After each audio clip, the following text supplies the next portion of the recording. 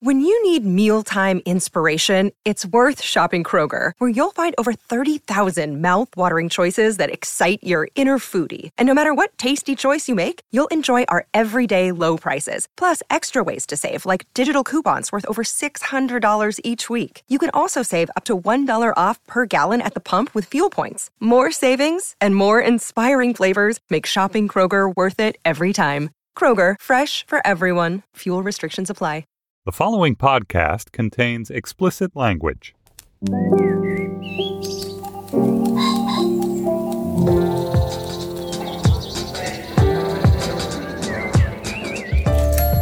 I'm Stephen Metcalf, and this is the Slate Culture Gabfest Nature Made Me a Freak, Man Made Me a Weapon edition.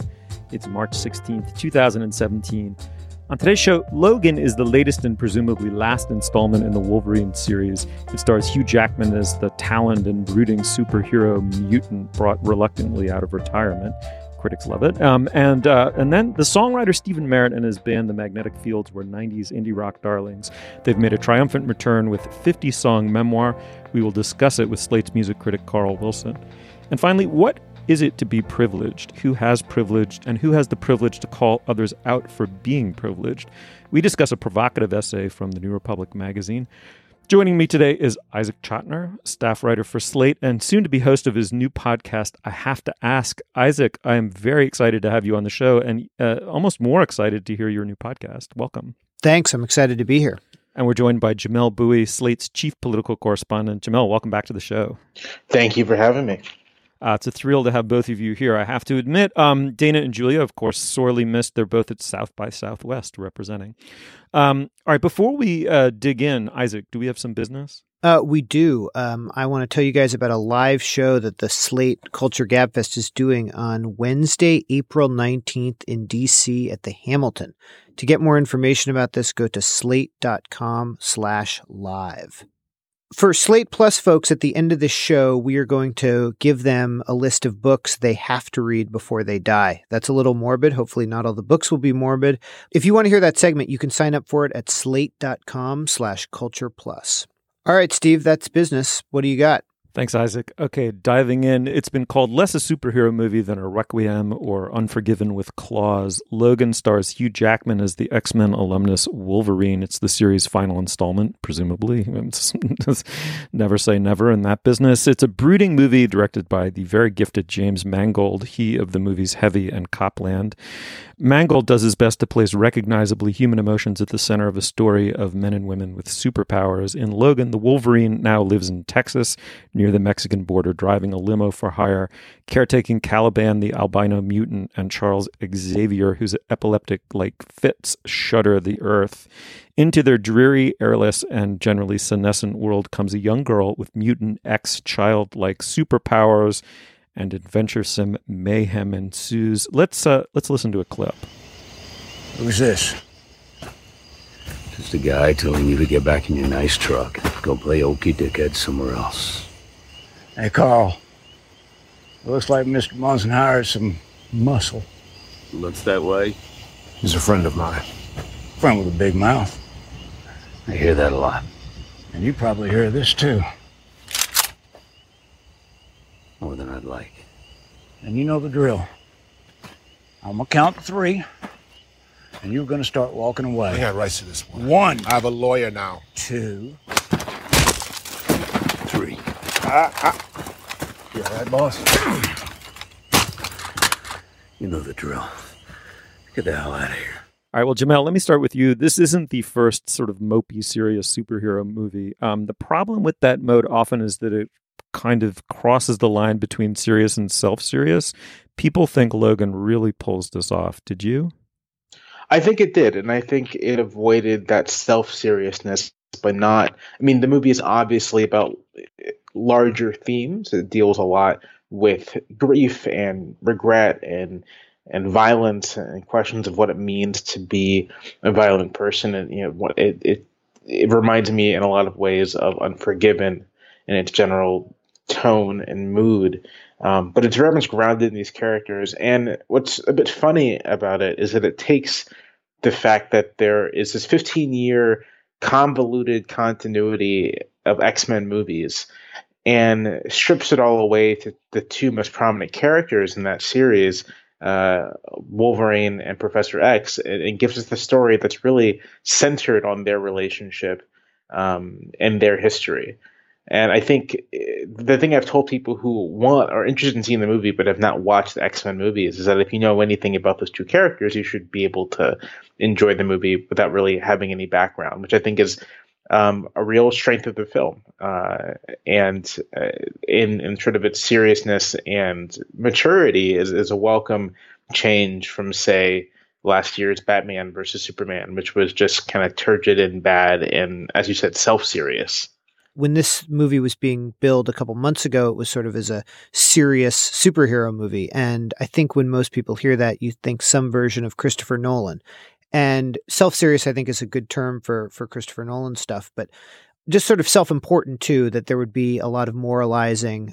This movie is, I think, a little bit too long, the way Christopher Nolan movies tend to be, but it does not sort of have that overwhelming, overbearing self-importance. There are not as many conversations as you find in a Christopher Nolan movie about good and evil and what it all means. And everything just seemed a little lighter. I think Jamel's really right to reference a Western, because it did feel more like a sort of stripped down, spare Western. Mm-hmm. Yeah, late in the day, kind of the mythology is starting to wear off, and saturated with grief and regret. Jamel, I have to say, I brought absolutely no background to this movie. I hadn't seen an X-Men movie, was not a huge fan of the comic book when I was a kid.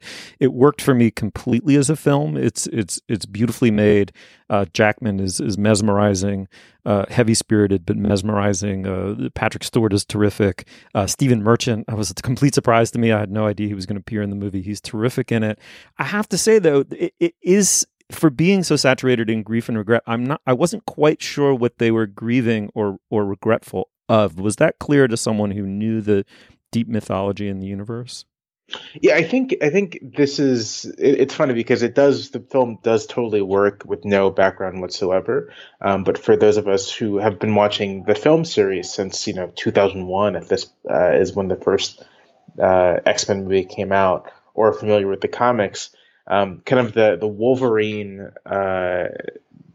story, Logan's story, is in part about someone who is bred and built to be a weapon, but hates killing, does not like the fact that he is proficient at killing, and it weighs on him and it burdens him.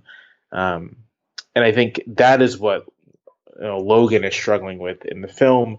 The movie makes reference to the fact that the X-Men are dead, that they all died one way or another, and so added to this, to both Logan's struggling with the fact of his lifetime of killing and the fact that his friends are dead, is this other fact that Logan can't really die, or at least it will take him a very long time to die a natural death.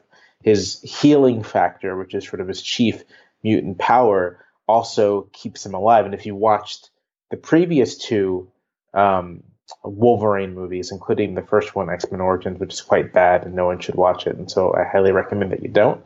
But if you watch that one, and if you watch James Mangold's first entry in this series, The Wolverine, you know that he's been alive since basically the late 19th century. So at this point in his life, he's almost 150 years old, and everyone he's loved is dead or dying. And that's what he carries around with him. And that's part of what explains his deep reluctance to get involved with this little girl, who I think we should talk about, because I thought her performance was fantastic. Yeah, agreed. She's at the heart of the movie. Absolutely. The one conceit of the movie that gives nothing away for listeners of ours who haven't seen it is that a new generation of super weaponized mutant X children are being bred, and one of them has escaped. Jamel, talk about the girl's performance at the center of the movie. Sure. So the movie is called Logan, but I'd say the film is very much about, as well, this little girl named Laura, who is one of these mutant children. She's played by a young actress named Daphne Keane. And what I saw the movie twice, actually. I saw it the opening weekend, then I visited some friends, and they wanted to check it out as well. So I not intending to, ended up just watching it twice. And the second time I really paid attention to her. And what I think is so great about her performance, that for the first half of the movie, she's basically silent. She, other than sort of the grunts she makes while in combat, and a parenthetical here, the thing that convinces Logan to at least give her a ride, and much of the movie is taking place in cars and on highways, is that she has a healing factor like him and has adamantium laced skeleton and claws like he does. So she's sort of a mini Wolverine, in the body of this 11-year-old. But she, other than her grunts and yelling while killing people, she is silent. And despite her silence, or and because of her silence, I'd say, she communicates so much emotion and so much curiosity and fear and pain, as this sort of almost feral child for the first half of the flick. And I thought it was just terrific. More so the second time when I was actually paying more attention to her. Yeah. Jamel, do you think that it seems like this would be a perfect ending to kind of the Logan story, to the story of this character, Wolverine? But it also seems as if the studio is not going to be able to rest on their laurels with this, because it's making a huge amount of money and is extremely popular with critics and audiences. So I was just wondering, I mean, where do you think this story is going to go? Because I just cannot believe this is going to be the end of it. Yeah, that's interesting, because there are a couple of things happening. The first is that a couple of years back, right, Fox rebooted the whole series with X-Men Days of Future Past, which basically like erased the first 3 movies from the series continuity. But the latest X-Men movie proper, X-Men Apocalypse or whatever it was called, was not very good and was widely panned and sort of a mess. And it's not clear whether Fox will continue forward with that particular iteration of the franchise. That's happening simultaneously. What's happening sort of in Marvel's official Marvel Studios, not the Marvel Fox collaboration, is that Marvel Studios is very clearly like prepping new generations of heroes for whenever these original actors decide to hang it up. And you see this in the comics too. So right now in the comics, Iron Man is a black woman. Captain America was a black guy for a while. The Hulk is an Asian American. I mean, sort of, you can see them getting ready for this next generation. And so there's sort of like a template here, in Daphne Keene's character as this like little mini Wolverine, and some of the other characters in the movie, for kind of, if they wanted to do a next generation X-Men movie, all the pieces are there. I don't know what the plan is, but I could see it happening. I do know that there is the series is called New Mutants, movie in pre-production. The New Mutants were a spinoff from the X-Men in the 80s, and were kind of like, by this point in the continuity, the original X-Men had gone their separate ways, and Xavier was pulling together a new generation of mutants to be X-Men. So given that no one knows about the New Mutants as a comic book property other than nerds, there's like space there to build a new franchise out of the pieces from Logan.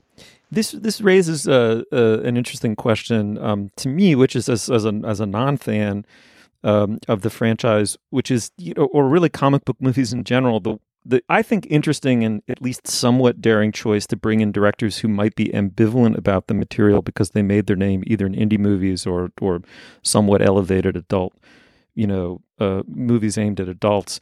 Someone like Mangold, and as someone who's very fresh to this material, I felt as though I kept picking up Mangold's ambivalence, but smart and interesting ambivalence. That in one of the ways Isaac the movie maybe was saturated with grief and regret was this sense that Mangold was forced to make a hyper-violent genre picture as someone who maybe didn't love the style of hyper-violence that he was working in. There's the interesting moment where they're watching Shane on a hotel television, and it's an especially downbeat moment where they seem to be captivated by what's happening on the screen, a golden era Hollywood movie in which good and evil are relatively starkly posed against one another. Am I right to think that there might have been some ambivalence on the part of someone like Mangold in making a movie like this, and that's why its tone feels so earned? I mean, that's an interesting theory. I think that could be true. I mean, Mangold has also he's made some good movies. I thought Copland was pretty good.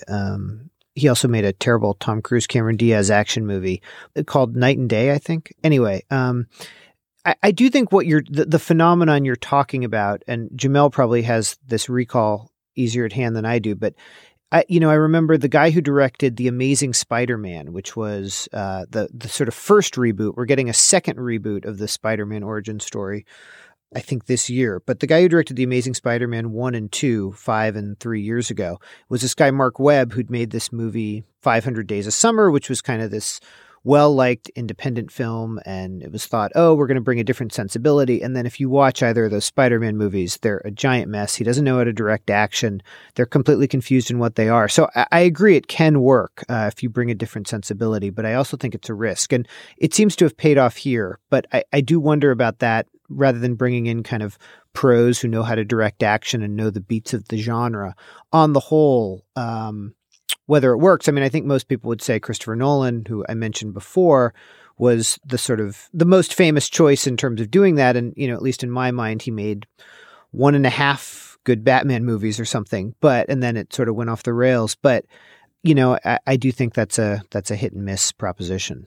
A quick question before we move on. Logan does not like guns, as he says at one point in the movie, but he's forced to, gore people eye to eye in this hyper-violent and quite intimate fashion, which is really central to the look and style and, kind of theme of the movie. Violence is hand-to-hand and very bloody. He essentially pops out these huge metal talons and shoves them into the, soft midsection of his foe. Did anyone else find this movie more violent? Not just violent, they all are violent, but more violent and more self-consciously violent than other movies in the genre?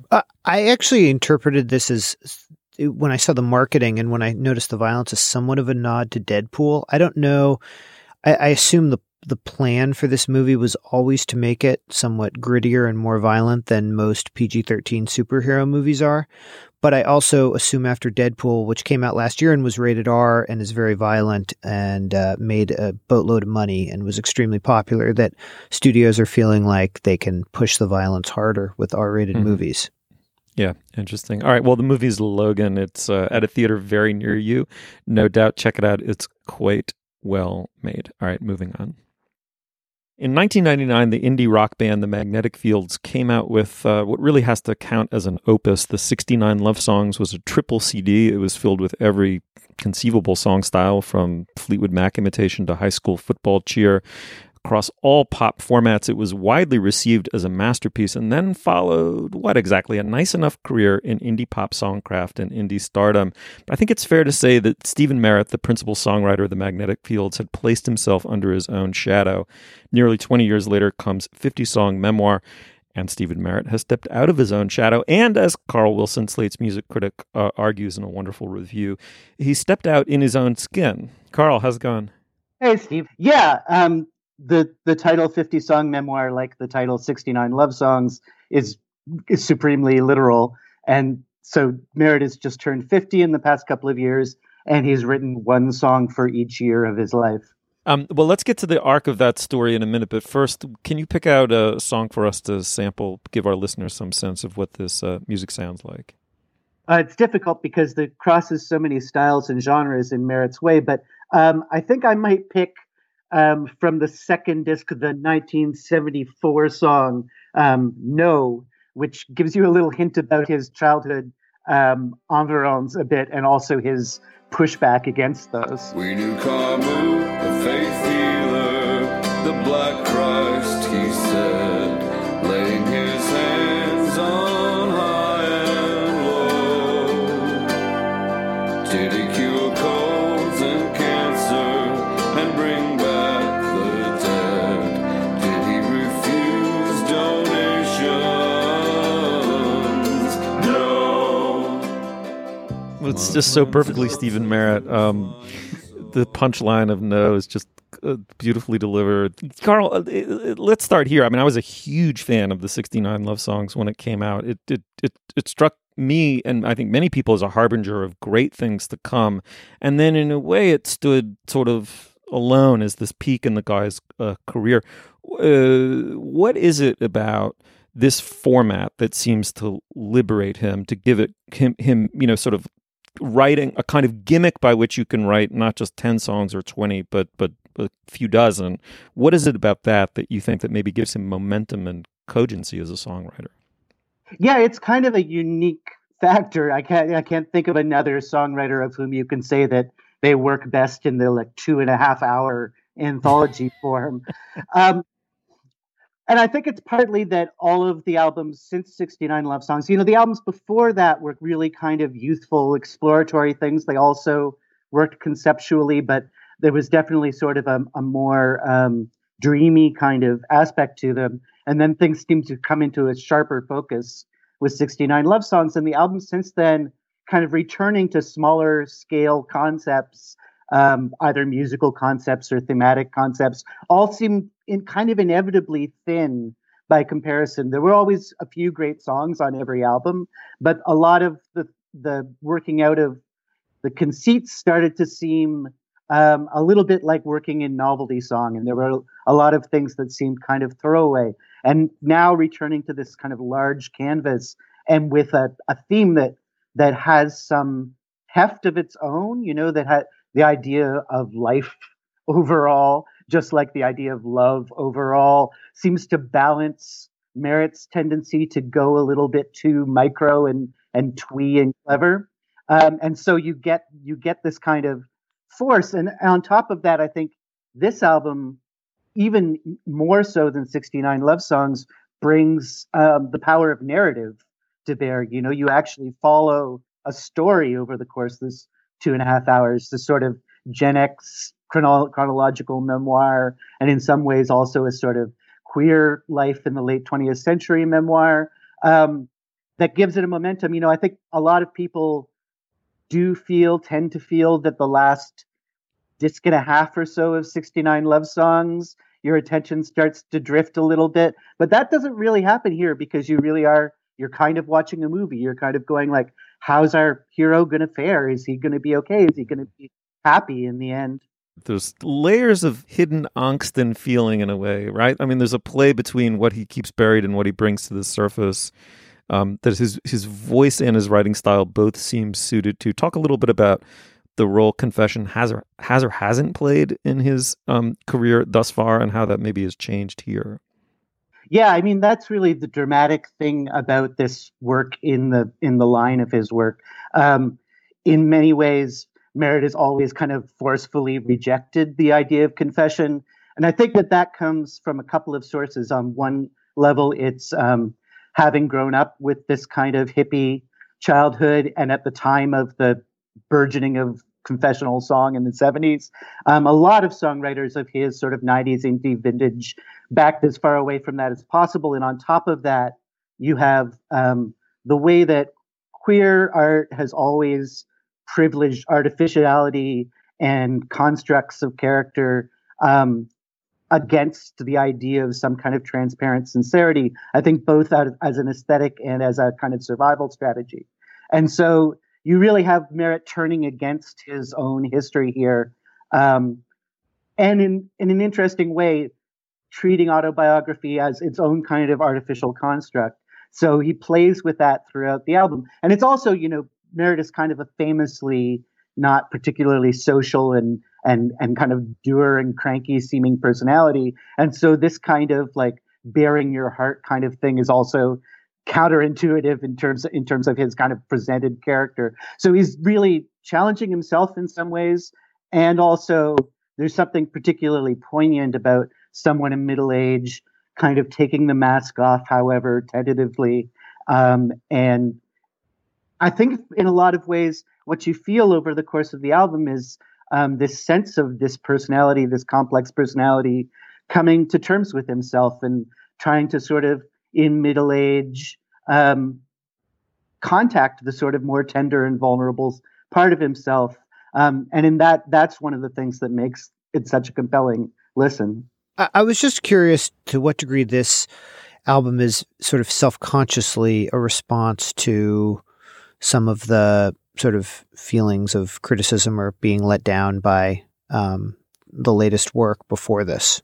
It's difficult to tell. Again, Merritt in interviews is not particularly forthcoming about these things. There are a couple of sharp jabs at critics over the course of the album.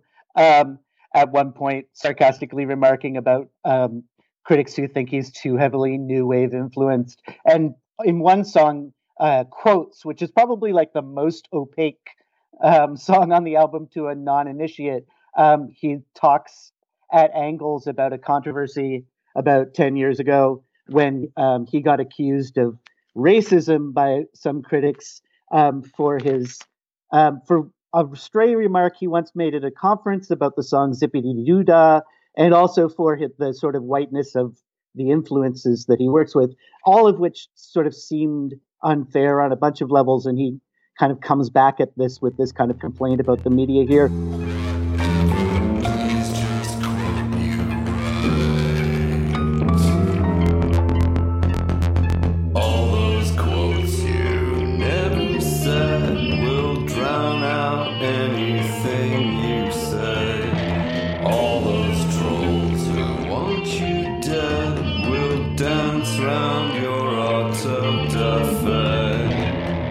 So there's a sense that there's some awareness of that.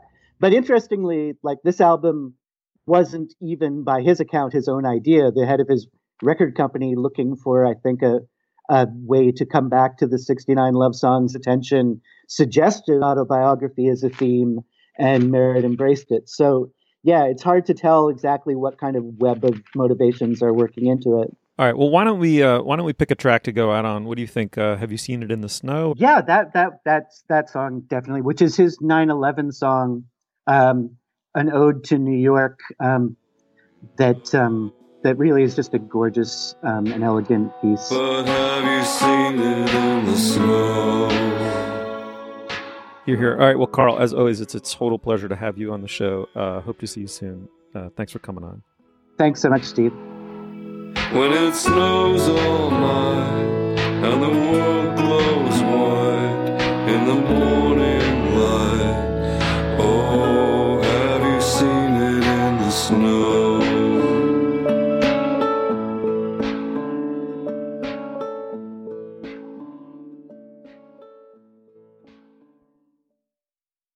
In a new essay in the New Republic by Phoebe Maltz-Bovey, the author wonders if the accusation of privilege hasn't gone too far, partially as a ritual of public shaming in the age of the internet, partially as a generational fact. She asks whether it has brought about a more just society. Decades of privilege checking corresponds, after all, with decades of rocketing income inequality. Isaac, I have written before me a proposition in my notes that says everyone is more privileged than someone else. And at all times, we're making privilege hierarchies in our heads.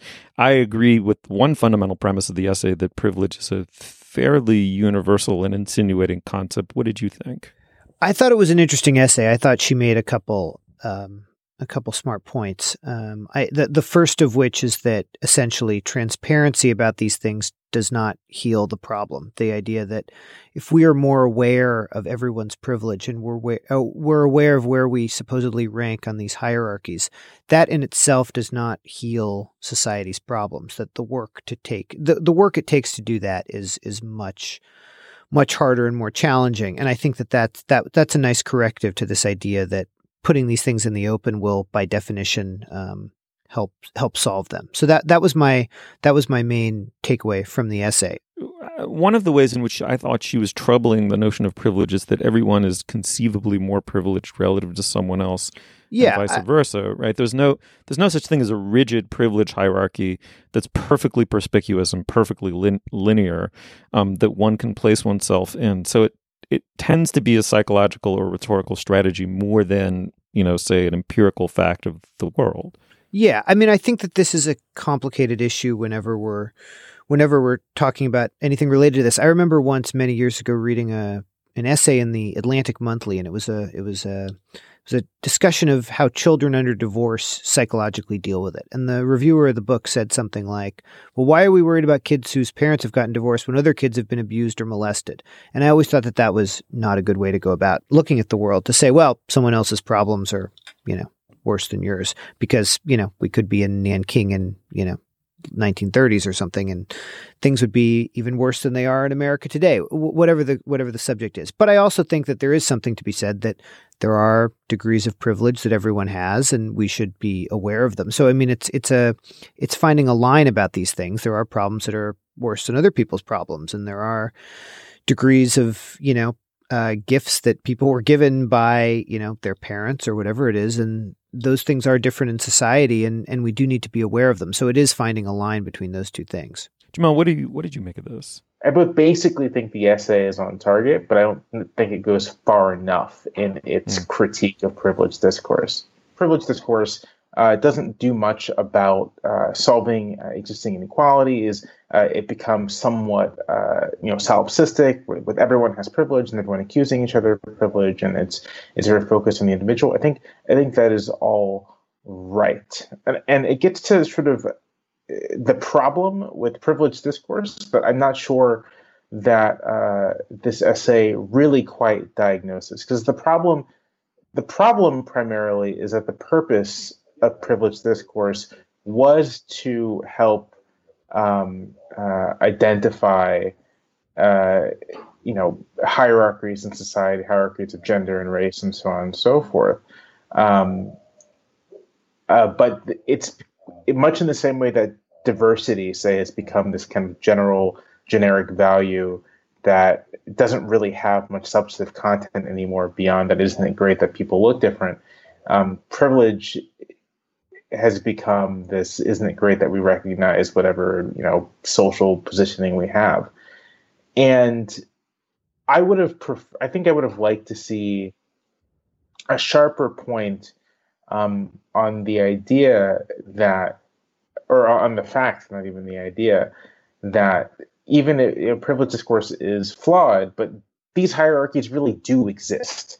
And that they matter not because of our individual relationship to them, but that they matter because they shape society and they shape people's life outcomes, and that we do have an obligation to dismantle them. And if privileged discourse is the problem, is that it obscures that social obligation, and places the focus on the individual in the same way I think that diversity rhetoric obscures that the reason why we even cared about making sure that there is proper representation, and that was as a remedy to historic injustice, was as a remedy to material deprivation. Let me try to draw a line, and this may or may not work, but between two different possible notions of privilege, and it builds on what I think is the most, to me, interesting or provocative insight in the essay, which is that privilege checking corresponds completely with the massive rise in inequality. So over the last, say, 20 to 30 years, what might that relationship be? On the one hand, when you accuse someone of privilege, or when you try to make someone enlightenedly conscientious about their or someone else's level of privilege, you're saying that people did not come to market, did not bring their talents and abilities to market on equal terms. And in that sense, as a power of kind of social enlightenment, it's absolutely necessary, because the market paradigm became, dominant. It sort of squats over all. It enables some of us while squatting on others of us. But over the last 30 years, it's become utterly dominant. And the pretense of the market is, in theory, the utopian ideal behind the market is that it is utterly blind to color, gender, or class in some way. And it was important to constantly put the lie to that construct of the market as a sort of perfect weighing measurement of our, the utility that we bring to it. The downside is that it plays into a kind of market rhetoric, so far as I can tell, because it then says we can only measure people according to the myth of self-making, in a way, which is itself another, I think, kind of heavily free market imbued mythology, that someone can in some way, or someone only gets full responsibility for what value they create if it can be said they did it without an unfair privilege, i.e. in a perfect field of competition, i.e. the free market, right? So to my mind, you're trying to sort of slice that carefully in a way where you're making people aware of unfair advantages, life advantages. At the same time, I don't think what you want to do is measure value or utility constantly against a personal mythology of pure self-making.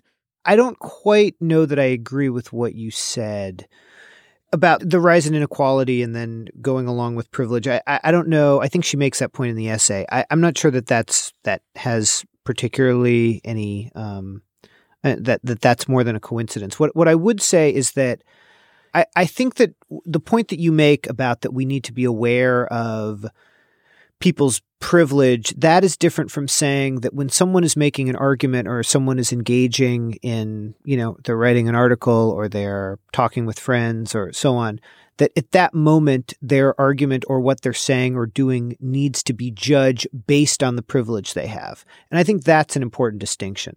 The idea that, yes, we need to know that the privilege is a reality. People come into the world and become adults and whatever with completely different circumstances, and there are these structures of power that keep people where they are. I'm not sure that that's helpful to constantly talk about when an individual person, whether they be privileged or not privileged, is making an argument, when we're judging that argument or when we're thinking about what they themselves are saying. One thing that I was thinking that this essay made me think about is that I remember in the New Republic, actually, 3 or 4 months ago, the same week, 2 different articles appeared by different writers. And one of them was essentially saying, these white people who voted for Donald Trump, they're not privileged. They are poor. They've been screwed over by capitalism and neoliberalism, and they are not privileged, et cetera, et cetera. We need to have sympathy for them, even though they've elected this racist maniac. And the other article was a literary piece, and it said, all white people, essentially, I'm not quoting exactly, but all white people have great privilege. And it is interesting to me that you have, coming from people on the left, these 2 arguments almost simultaneously. And I do think they contradict each other. Both of them seem like together they combine to make kind of an interesting cultural moment about how we think about privilege. Yeah, I mean, I think those dueling articles get to the heart of the problem with privilege discourse, right? That just the word privilege implies a certain amount of security, right? Like material security, social security, so on and so forth, that a lot of people whom are designated as privilege holders don't actually have. On the other, it is the case that, for example,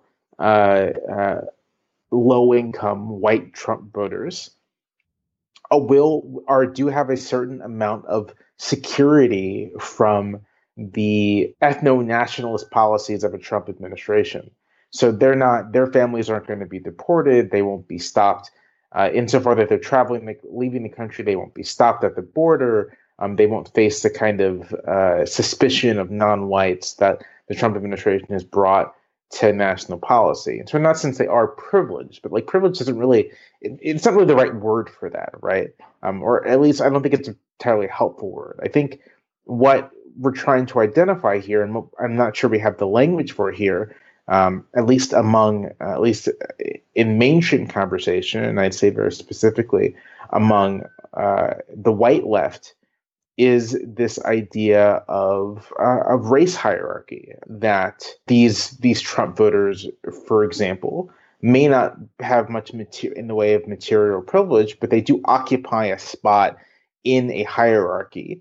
That spot is higher than others within that hierarchy, and that they have material interests tied to their position in the hierarchy. And so one thing you can see very clearly throughout American history is that white people across class lines often act politically to preserve the salience of their whiteness within society. To note that isn't to say that someone does not deserve sympathy for their material deprivation, but it is to point out that they have particular interests that run counter to other interests that we might also hold. So if you believe in racial egalitarianism, then yeah, there's a bit of a problem when some prospective allies for your economic program are resistant to racial egalitarianism in a meaningful way.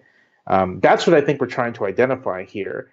And I just think that privileged discourse obscures this so much and leads to odd places where, for example, you're arguing that because a group of people are materially deprived, therefore they bear no responsibility for their decision to uphold violent race hierarchies. That was terrific.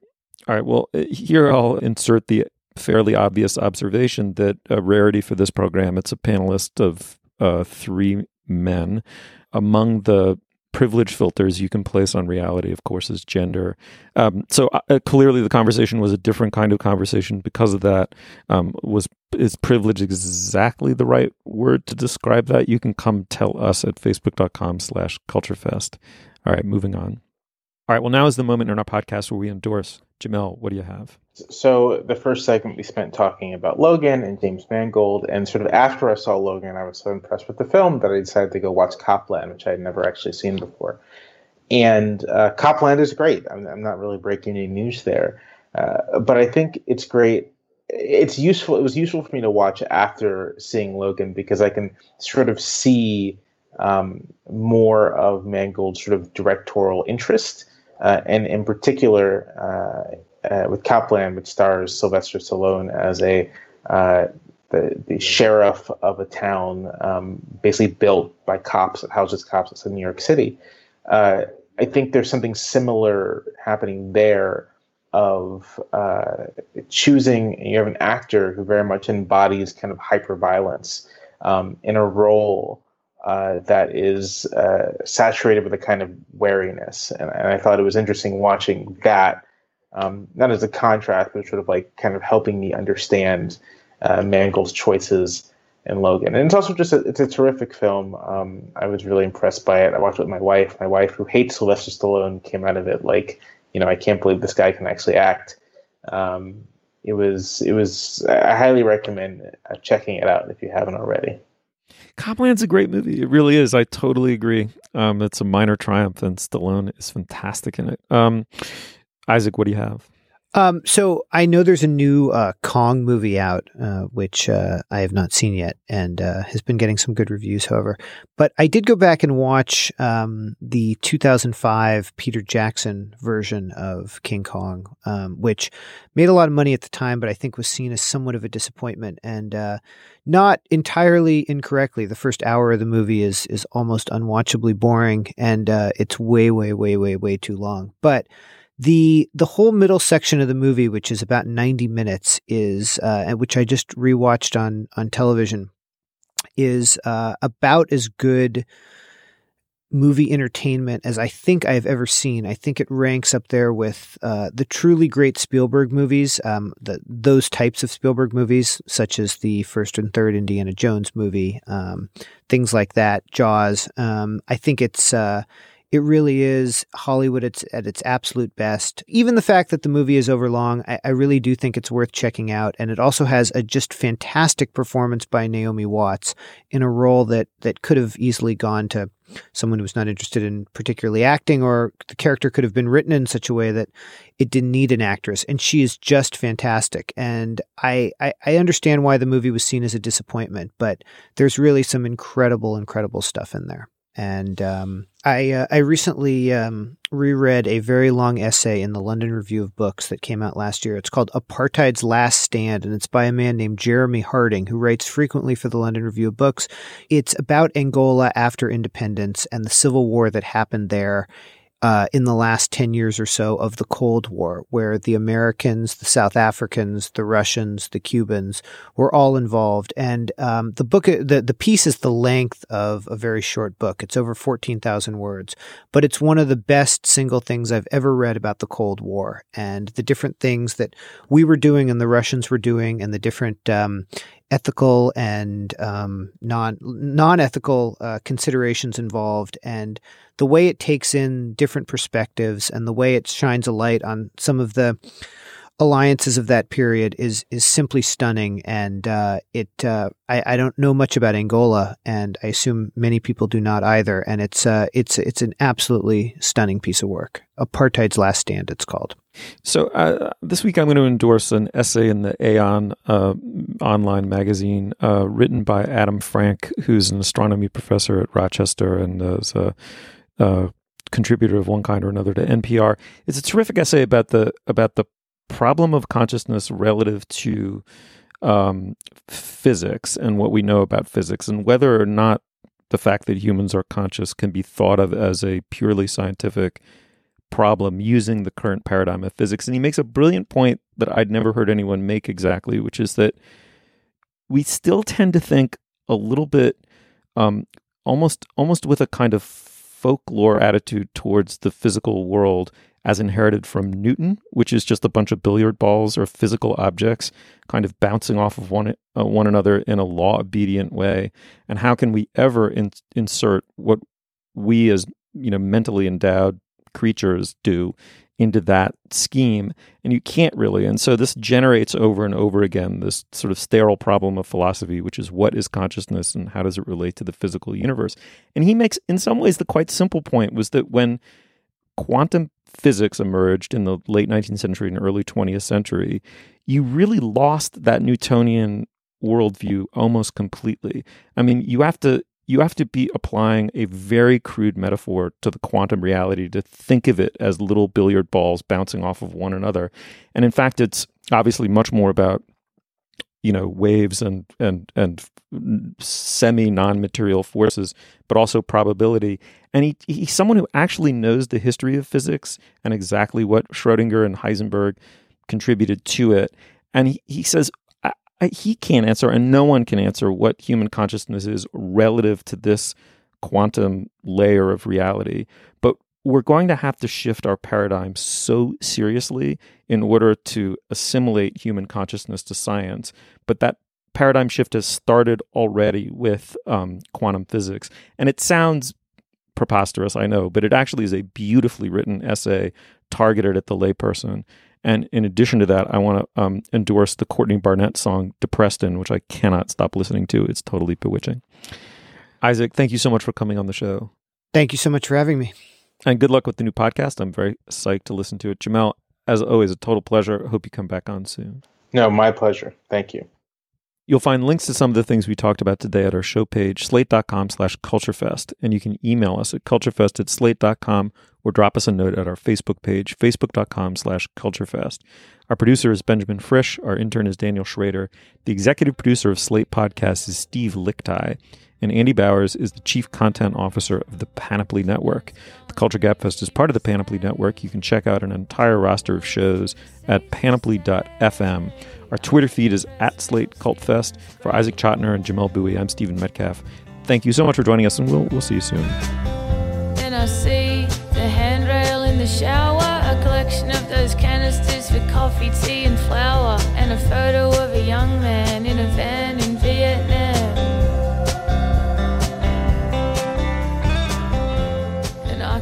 Think of floorboards anymore, whether the front room faces south or north, and I wonder what she bought it for.